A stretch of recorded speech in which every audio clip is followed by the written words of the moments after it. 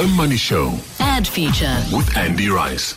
Andy Rice, let's talk COVID. I mean, vaccines finally on their way. We're seeing people over 60 able to register to get a vaccine. There is a little bit of concern around J&J and the very small number of clotting cases that have occurred there. But by and large, I think we're fairly on track. Are you happy with the way in which your friends in the industry are supporting rollouts or supporting the message to don't hesitate, vaccinate? Could I get money for that? Who knows? Bruce, good evening, and thank you. I'm going to, as you say, revert to my hobby horse, which is the issue of advertising and branding support for the international crisis and the national crisis that we face from the virus. I don't think the industry covered itself with glory in terms of the communication challenge of making people adhere to the behavioral recommendations that the various stages of lockdown brought us. But now I think the challenge has moved on, and we have another chance perhaps to step into the fray and use our skills of persuasion and of communication to actually make a difference. Because I think and I fear that there is going to be a substantial amount of resistance to taking the vaccine, even when it has got to the point where stocks are not the constraining issue and everybody is registered and away we go. I still think that the challenge of reaching the herd immunity threshold is probably going to be difficult for this country to reach. And I think that's the role of the advertising and communication and marketing industries to step forward and say, well, maybe if we package it in a more appealing way, then we might well make a difference. I've found the language of COVID to be, if anything, probably fueling the hesitancy to go for the vaccine. You know, with words like inoculation, quarantine, pandemic, asymptomatic, and even the word vaccine itself, they're hardly everyday terms and not that easy to imagine what lies behind the word. I think it's our job to make that communication so much more simple and so much more aspirational and so much more relevant to the audience. So we can just use words like the jab or shot or any simple language wrapped in a persuasive and imaginative set of language, and I think we'll have made a contribution at least to the way that the vaccine hesitancy will be addressed.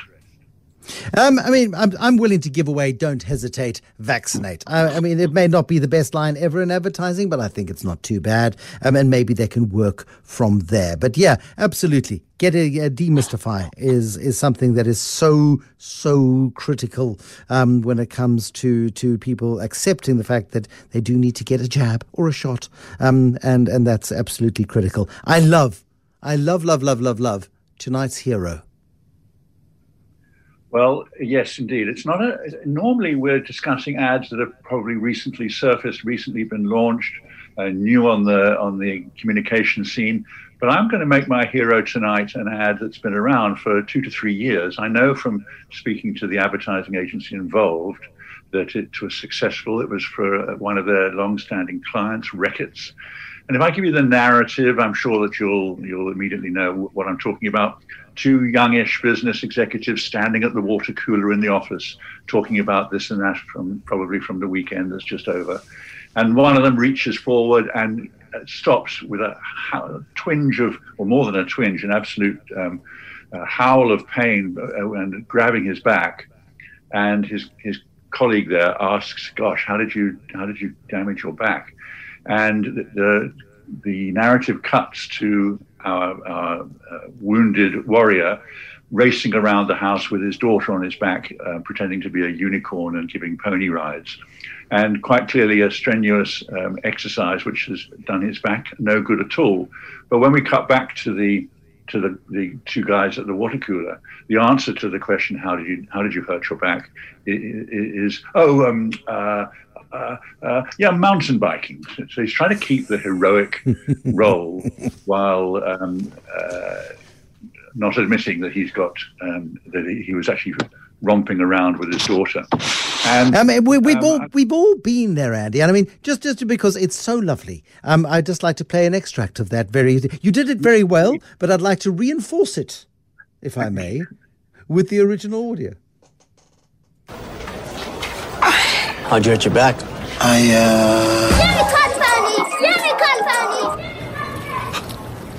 I was mountain biking.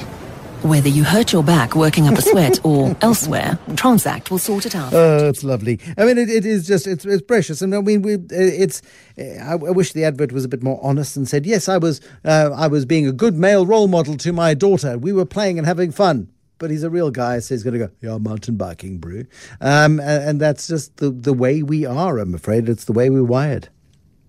And I think that the voiceover and the caption for however you hurt your back encourages people to think beyond even the pony rides for the daughter, and perhaps in some other way you might hurt your back. That's the way, perhaps just my dodgy mind, that's the way I interpret it.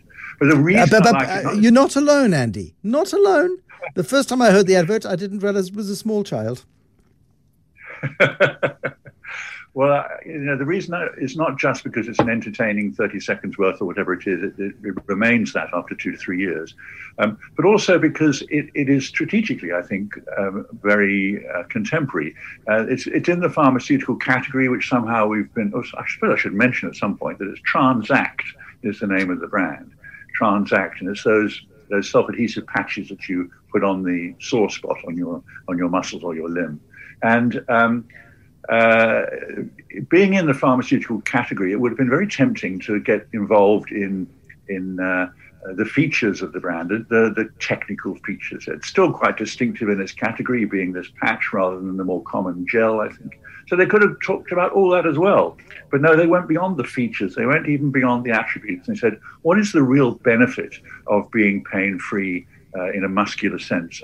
And the answer is simply something along the lines of, well, more time to spend with my family, which is a universally appealing benefit.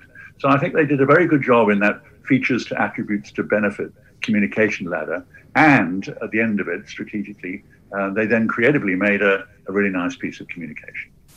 Then, that was lovely. Less lovely is your zero, I'm afraid.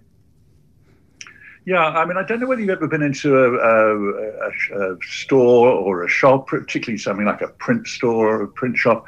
And there's usually a poster somewhere quite prominent that says, we have three services and you can choose any two. And the three services are good or cheap or fast. And you can choose any two, but not three. Why not all three? Because good and cheap is never fast. Cheap and fast is never good. Good and fast is never cheap. So you can't have all three. You have to abandon one and focus on the others. And that's what I'm concerned about with the brand that I'm afraid gets the zero this week. And they're not alone, actually, but they're the one I happen to see and draw to my attention. That it was just a simple billboard passing in front of me on the television, but it was for Bradlow's, the furniture people. They have a payoff line that says something along the lines of the quality and style you can afford. So they've got, if you take the fact that there are probably the three boxes in that category, in the furniture category, quality, style, and price, and not much else beyond that, then you find that here's Bradlow's claiming all three. The brand promises quality and style you can afford. And I think that attempt to tick all three category boxes simultaneously ends up with, instead of focusing on one thing, it stands for nothing. And I think that's a real weakness for a brand that's been around as long as it has. It's in a crowded category with not a lot of differentiation between the brands and their competitors. And I think that it's just lazy. That's what it is. It's lazy. So what are the three things that we could offer? Let's offer all three. And I'm afraid people end up going for none of them. I feel like I've heard that payoff line for 20 years. It may just be me, but I feel like it's got a long history, and if they're still using it, it's really interesting. But maybe it's new. I don't know. But it feels like quality and style you can afford feels like it's been around for half my life. You know, maybe that's because you've got an uncle in the furniture business, Bruce. Sadly not. I have to buy all my own. Thank you, Andy Rice. Andy Rice with Heroes and Zeros, our advertising guru, a man who dissects advertising, finds the good stuff, finds the bad stuff, brooks no criticism of his own criticism, because he says, no, I have a view and it is my view, and he stands by it and sits by it.